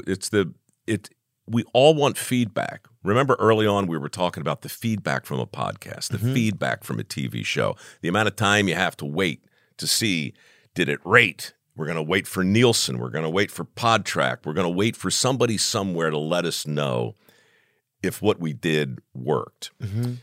You can post this conversation with you and me right now on YouTube or wherever it goes and know in real time how we're doing. Yeah. You can just watch it happen. And man, that's addictive too. For me, that's interesting because we all want feedback. We all want to know how we're doing. And there's the screen offers something like that. Yeah. How pissed do you get? How impatient do you get when you text somebody and they don't text you right back? It's unreal. It's like, what happened? Don't give me the 3 dots. I know you read it. Son of a bitch, I know you read it. I know. Huh? I know you read it. But what you doing? You know what they're doing? They're sitting on a toilet watching some asshole, with respect, walk a plank between 2 hot air balloons. Watching, no, you're right. Or watching autism construction. That's what I watch all the time. It's like wood, birdhouses and a lot of, I get caught into that world. But one thing that's also interesting, Mike, we used to go to our grandparents for a skill. We used to go to, like, if you needed a skill, you had to be an apprentice. If you needed a skill, you had to go to a master of the skill and get it, know? Correct. And then now with like YouTube and how-to videos, that's become everybody's grandfather. That's become everybody's father in a lot of ways. We've not killed, but we've hampered the skill sets and the connective pieces that even connected fathers and sons and mothers and daughters. Dude, that is, I call it the death of grout. The grout is the stuff that connects the tiles. It's the connective tissue, and we haven't, to your point, eliminated it, but we've replaced it. So Zoom learning is not the same as classroom learning, and YouTube instruction is not the same as hands-on apprenticeships. And there's nothing inherently wrong with Zoom or YouTube, but they're selling it to us like it's the same thing. And that's a lie. It's like that movie. You ever see Pet Sematary? Oh, yeah. So the cat, what was his name? Church. Mm-hmm. Right. The cat that comes back to life. That's a bad cat, dude. Right? I mean, the cat dies, they bury it, and it comes back. And, of course, the same thing happens with their kid. And that's what these things are. They're versions of the original, like Multiplicity, like Michael Keaton. Like he keeps cloning versions of himself, and each one gets dumber and less competent and more entitled and more tragic. And so, yeah, you can replace these things with these other things, but there's going to be hell to pay. There's always going to be an unintended consequence. I don't care if you're talking about rent control or the minimum wage or Zoom learning for school learning, right? It's a poor substitute. It's a substitute. Rent control is a poor substitute for self-sufficiency. Now, a minimum wage is a poor substitute for people who refuse or can't leave the rung where they're standing. You just wind up enabling the very kinds of behavior that we all know we'd like to improve. Yeah. And so that's what I think about today, when I'm not trying to get the sperm out of a bull called Hunsucker Commando. Yeah. Look, I masturbated 11 hours ago, so. Yeah? How'd it go? It went like it goes. Yeah? That's the problem with it. It's like right when you're done, you're like, I knew it was going to be just like that. Yeah, but I mean, do you feel It like, was well, pretty. I thought actually, you know what? Actually, I'm going to quit saying that. You know what, dude? you I nailed did a it. good job. You crushed it. And I didn't take it super easy. I freaking, Mhm. I kind of made it, I made it a little bit more exciting than usual. Nothing insane, because I was trying to get to sleep. But Well, I mean, but who are you trying to impress, really? I mean, that's the thing. If you get too wrapped up in the performance of self-abuse, then you lose the authenticity. I think you do. Way to land the plane and bring it back to where we started. And talk about immediate feedback. You know how you're doing, Yeah, you do. You always know how you're doing when you're rubbing one out. It's just like, you know what? This is not going well. Yeah. Maybe you got the wheel of options that's spinning, right? And you're like, maybe this, maybe I'll stop here, maybe I'll stop there. Yeah. Mom, what are you doing there? Get off that thing. That's no good. And then suddenly it's like, something, I'm just going to go to sleep. That's a bad one, right? Yeah, that's a bad one. That's a bad one. I had one last question. How close are we before you have to go? I don't know. What time is it? It's 12:05. I have to pee really bad. Do you? I could pee, yeah. Oh, there was one question I wanted to ask you before we move on. How did globalization really ruin us? Because a lot of times I think Mike, I think like my mom grew up in Wyoming, Illinois, right? It's a small town. Yeah. And there are some, they used to have, I think, FMC. They made like elevator parts and stuff like that, or Sure. like the gangplanks that go from the plane to the Yeah. terminal. Yeah. And my grandfather worked over there. And Purina was like in like some of the nearby towns in Iowa and had like offsets in Illinois. And it was interesting because it was like, as a kid, your dad worked at the factory. And so you had a piece of pride and whatever. Oh, well, this dog food, they make that at the factory. Or this table, oh, they make that at the factory. And so there was a sense of like, what you were using, there was just a connectivity, a fabric of it all. It was local. Yeah. It's the grout we were talking about. The grout is it holds communities together. It holds zip codes together. It holds towns together, states together, and it holds the country together. Will it hold the world together? Well, I don't know. I'm suspicious of it because, there's some very, very big differences between this country and Russia and China and Iran and the UK and France, for that matter. We're not fundamentally different as a species, but we're fundamentally different as a society. Yeah. And so, when you say, has globalization wrecked the country, my slip is showing here a little bit, but I'll tell you, I look at it like if you had a gifted and talented kid, really smart, right? How would you feel about putting him in a public school? You'd worry, right? You'd look at him or her and you'd be like, I don't think that this is the best environment to nurture the qualities my kid has. Right. Right. So I look at our economy that way. Our economy is gifted and talented. We built an amazing machine in this country in the 20th century. We were not dependent on foreign powers. We were not dependent on foreign countries, especially foreign countries who affirmatively seem to hate us. Yeah. Right. So That's a weird part of it. I don't personally feel good knowing that our pharmacological needs are completely dependent on China. Yeah, me either. I don't feel good about that. I don't feel good about the fact that your granddad or whoever was making those jetways, those jetways aren't made there anymore. Right. Purina's not Purina anymore. And so in almost every industry, there's been a hollowing out. It's easy to talk about manufacturing, and I do that all the time with my foundation because you can go through the Rust Belt and through Appalachia, and you can see we're just not making that kind of thing here anymore. Oh, yeah, and it's heartbreaking. I think it's heartbreaking because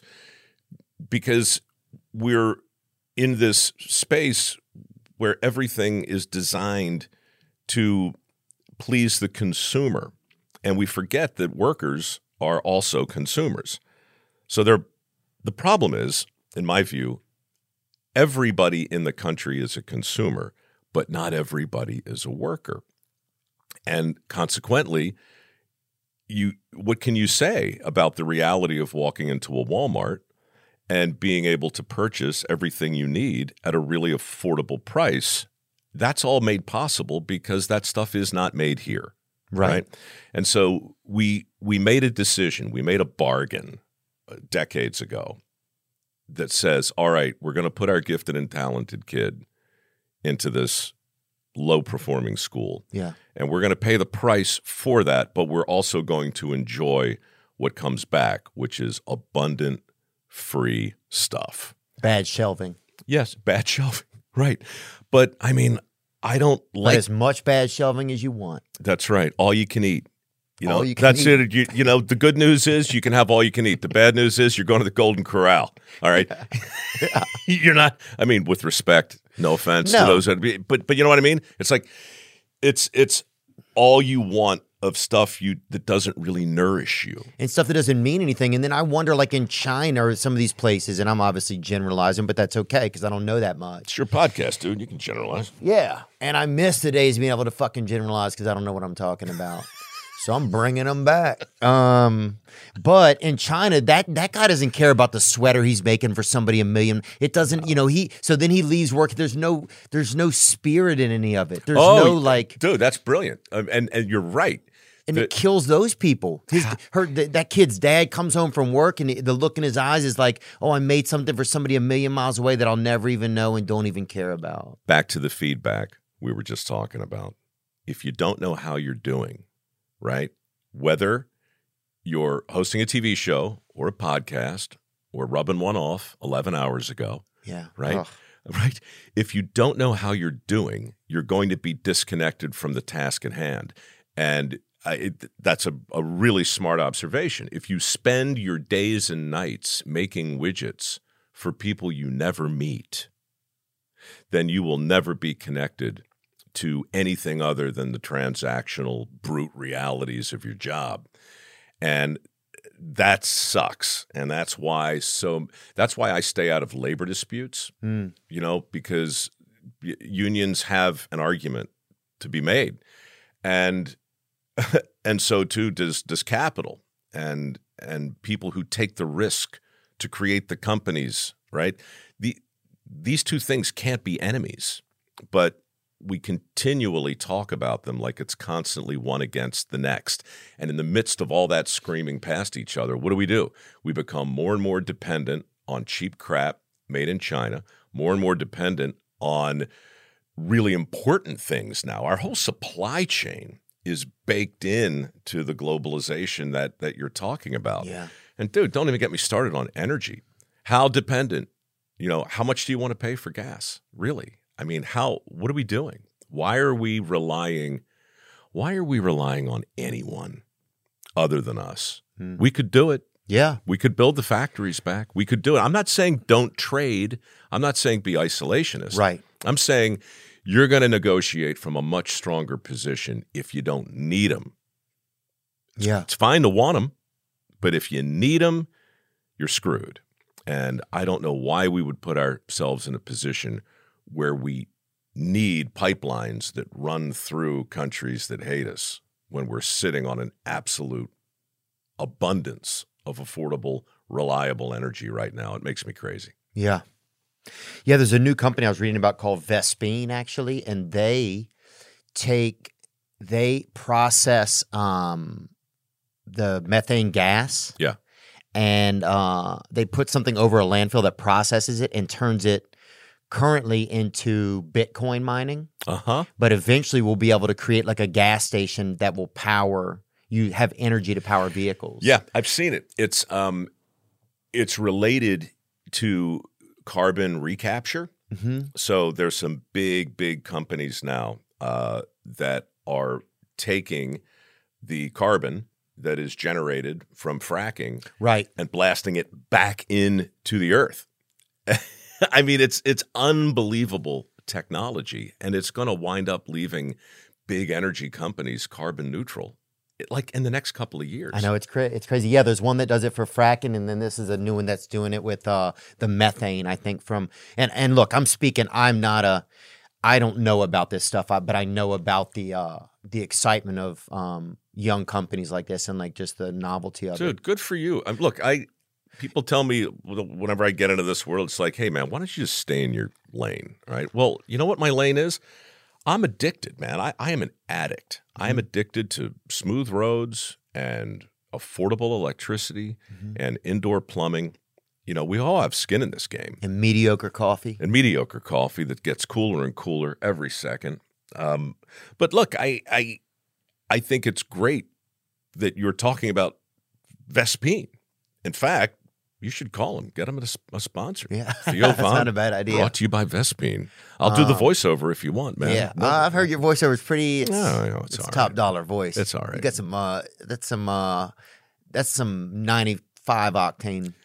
High above the vast reaches of the barren Serengeti, the bald eagle watches as the lonely wildebeest wanders away from the herd. That's the very first thing I ever got paid to do, a nature documentary for National Geographic. I was 22, and they thought I was like 40. Yeah. That's funny. God, yeah. Oh, I bet. Dude, I bet you could buy beer. You didn't have to walk in. You just had to open the door and be like, I'll take 2 cases of Bud Light. Yeah, like, any ID, sir? No, thank you. Just give me the beer. I don't have a lot of time. Yeah, I don't have a lot of time. And I'm pretty thirsty. Do you ever remember buying? Do you remember the first time you bought beer illegal or no? I do. I walked into a place called the Old Philadelphia Inn. Yeah. I was probably 16 years old with my friend Jeff Wilson. And Jeff wrestled. He was a 230-pounder, high school, just a mountain of a guy. Yeah. And I sounded older than I was, and they didn't even blink. Yeah, they sold it to us. Hell yeah. Damn right. It was a simpler time, Theo. It was so much fun, wasn't it? It was so scary. Remember how scary it was? Oh, my God. I do.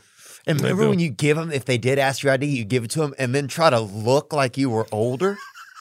Right. Like checking my watch. I got somewhere to be. Yeah. Oh, my son. I'd say that to my buddy I'm standing there with. My son. He has epilepsy. I'd make up. They're like, what?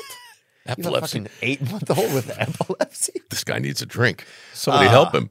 God, I missed that. Is there a sport that you really like? I just went to an LSU game the other day. Yeah. Mm-hmm. I played baseball through high school, and I still watch it. I was a big football fan. I grew up in Baltimore. Oh, yeah. And, you know, it's really interesting. I go back to Baltimore a lot now. And somebody asked me the other day if I'd seen the Ravens game. It was a Sunday, and they had just played, and I didn't. And they're like, how do you not know what the Ravens did? You're back in Baltimore. And I told them the truth. I said, you know, in March of 1986, I was about the biggest Colts fan there was. Mm-hmm. Season tickets. I was dating a cheerleader. Ooh. And my best friend played in the Colts marching band. And one night, Robert Irsay sent the Mayflower vans at 3 a.m, and the next day they were gone. They're just fucking gone, man. And I couldn't believe it. And to answer your question, something happened to me with big organized professional sports, and it happened in March 1986 when the Colts left in the middle of the night. That's when I realized the players have their agents and managers, and the owners have their lawyers, but the fans have nothing. Mm. The fans have nothing, and the degree to which that team, the extent that they mattered to Baltimore, you just can't overstate it. And like that, they were gone. And for that reason, I've never had an agent. I've never had a manager. It changed the way I thought about show business. It changed the way I thought about sports. And to really bring it back to where we started, that's why I watch cornhole and darts. That's probably why I was catching poop in midair. Yeah. It was simpler. It was pure. It was pure. It was like fresh off the spigot. Yeah, man. You know what I'm saying? Though, really, I do. It's pure. It's like, how pure can this get? I agree. The NFL feels so unpure these days. A lot of it feels. I love UFC. Became my favorite sport in the past few years, especially during the pandemic. Yeah, I think because of some of the purity of the fight, getting to know some of the fighters and just seeing what it is. It's mano a mano out there. You know. So I was in the guy who produced Dirty Jobs with me originally, Craig Pelagian was his name, was the same guy who produced The Ultimate Fighter for Spike TV. And The boxing show? The no, Ultimate Fighter. Dana White's Okay, Empire. the Ultimate Fighter. Right. Okay, I know what you're Ultimate talking Fighter. about. Yeah. I walked in Craig's office one day, halfway through the first season of Dirty Jobs, and there was this big, bald dude, and they were finishing up a deal. And I walked in just in time to see him shake hands. And then Dana looked at me, and he was like, hey, man, I enjoy your show. And I'm like, well, thanks. What's your deal? And he told me what he was doing. And I just said very casually to Craig, I said, hey, man, I do the VO for that. That sounds like fun. I did 12 seasons of The Ultimate Fighter. Wow. Previously on The Ultimate Fighter. Yeah. Right? It was just that stuff. And I really never got to see one, but I would go into the booth every week, and there was always a stack of copy, and The Ultimate Fighter was always in there. So my whole experience in that world was just narrating it. And I didn't even see the show for a couple of seasons. Wow. And then I sat down and I watched it. I was like, holy crap, man. This is why boxing is over. Done. This is why it's over. Back to the authenticity.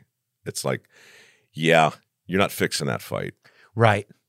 That's what it seemed like. There's no way to fix it. Nope. No easy way. And, it was amazing to watch that happen, that to bring back that level of gladiator-ness. Yeah. You know what I mean? Listen, a lot of people have strong feelings both ways, but I think that was, in our culture, one of the early indicators that people were hungry for something else, right? People were hungry for something that was real because reality was no longer real. Nope. Nonfiction was bullshit. Yeah. There were no podcasts yet. No. Joe Rogan wasn't doing his thing back when that started.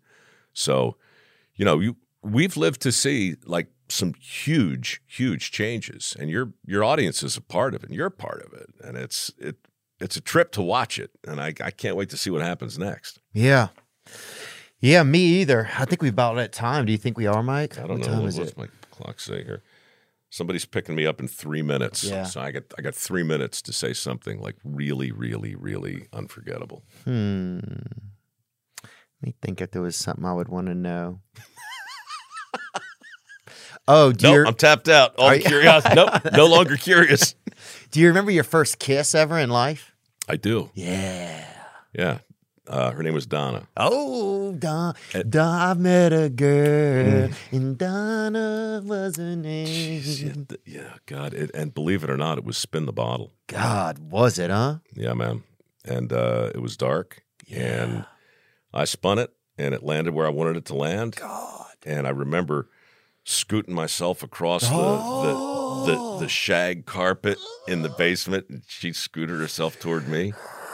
And God, yeah, it was something else. Yeah, it was something else. Huh. That was a good one. How about you?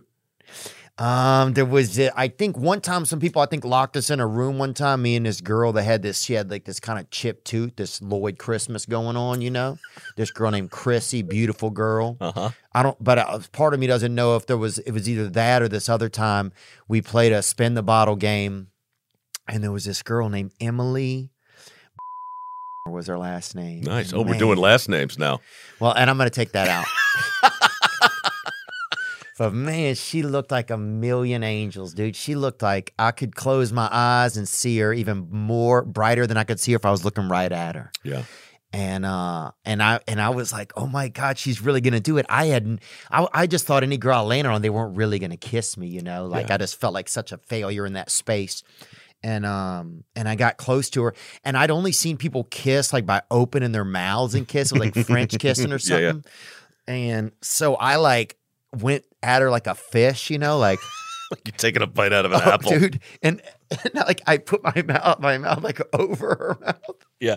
And it made no sense. And everybody was like, what's happening? And I think it just went downhill. I kind of went like that. I did the same thing, but not on my first kiss. Oh. There was a girl, maybe a year later, and I realized that every kiss I had ever attempted up to that point, I was doing what you were doing, not to that extent, but I was always on the outside of their lips. You know what I mean? Yes. It made me feel like, okay. But this girl, her name is Debbie. Oh, yeah. I'm not using the last name because you might not take it out. But she had it in her head that her job was to be on the outside of my lips. So the first couple of times we tried to make out, it really looked like two people trying to eat each other's heads. Right? It was just bigger and bigger and wider, and eventually both our mouths were as open as they can be with these awful tongues just flailing around and just nose to nose. And I remember opening my eyes and seeing that her eyes were open. And she's like, "What are you doing?" I'm like, "What am I doing? What are you doing? You don't know how to make out. You know, we should probably just start groping. It's simpler. It's a simpler time." Like some blind beta fish, huh? Dude, and I remember this would be, I tell you this, man. One girl, she let me like touch her like chest. Kind of, we were like probably 14. I don't know what we were. But 34. Yeah. Her dad was a Elvis impersonator, right? Uh-huh. But we live in a small town. You don't need one, you know. So he just really was an alcoholic. And he kept his kids in an electric fence in their yard. Yeah. And this girl let me feel her boob through that electric Through fence. the electric fence? Just on top of her dress. Okay, yeah. man. Look. Still counted. That's where we have to probably, I mean, look, it's your show. I got to go. Yeah, that's a dirty, but, I mean, that's one of the greatest metaphors of all time. Reaching through an electric fence to gently cup the breast of a young love. Mm-hmm. So you're surrounded by consequences. You got danger everywhere. You're being allowed to do a thing, but there's risk, right? There's risk all around you. I was at my cousin's once, and we had to pee, just like we had to pee here 20 minutes ago. And my cousin, son of a bitch, he said, "Yeah, this is a good place to go." And he had an electric fence that kept their horses in. And I don't know what he said to make me think it would be okay, but I peed on the electric fence. And the current that ran back up through my stream of urine, straight into the very essence of my middle, knocked me on my ass. Mm. And I still remember to this day, this is one of the most awkward moments of my life, lying on my back next to my cousin, laughing hysterically as the urine continued to shoot straight up in the air like a horrible yellow fountain. And I just lay there in cow shit peeing on myself. And that's fracking. That's why we power wash, friends. Guys, Mike, thank you so much, man. We'll what's your podcast called? We want people to check it out. It's called The Way I Heard It. Mm-hmm. It's on every week. It's a little different than this, but you know what? In the end, it's I think we're trying to do the same thing, man. Yeah. Just tell the truth to the people who got the balls to hang out and stick with you for 2 hours. Amen. Mike Rowe, thank you so much, brother. Anytime, Theo. Appreciate it. Yeah. Now I'm just floating on the breeze, and I feel I'm falling like these leaves. I must be cornerstone. Oh, but when I reach that ground, I'll share this peace of mind I found. I can feel it in my bones, but it's gonna take. Ladies and gentlemen, I'm Jonathan Kite, and welcome to Kite Club, a podcast where I'll be sharing thoughts on things like current events, stand-up stories, and 7 ways to pleasure your partner. The answer may shock you. Sometimes I'll interview my friends. Sometimes I won't. And as always, I'll be joined by the voices in my head. You have 3 new voice messages. A lot of people are talking about Kite Club. I've been talking about Kite Club for so long, longer than anybody else. So great. Hey, sweetheart, here's the deal. Anyone who doesn't listen to Kite Club is a dodgy bloody wanker. Do you know what I mean? Hi, I'll take a quarter pounder with cheese and a McFlurry. Sorry, sir, but our ice cream machine is broken. Oh, no! I think Tom Hanks just butt-dialed me. Anyway, first rule of Kite Club is tell everyone about Kite Club. Second rule of Kite Club is tell everyone about Kite Club. Third rule, like and subscribe wherever you listen to podcasts or watch us on YouTube, yeah? And yes, don't worry, my Brad Pitt impression will get better.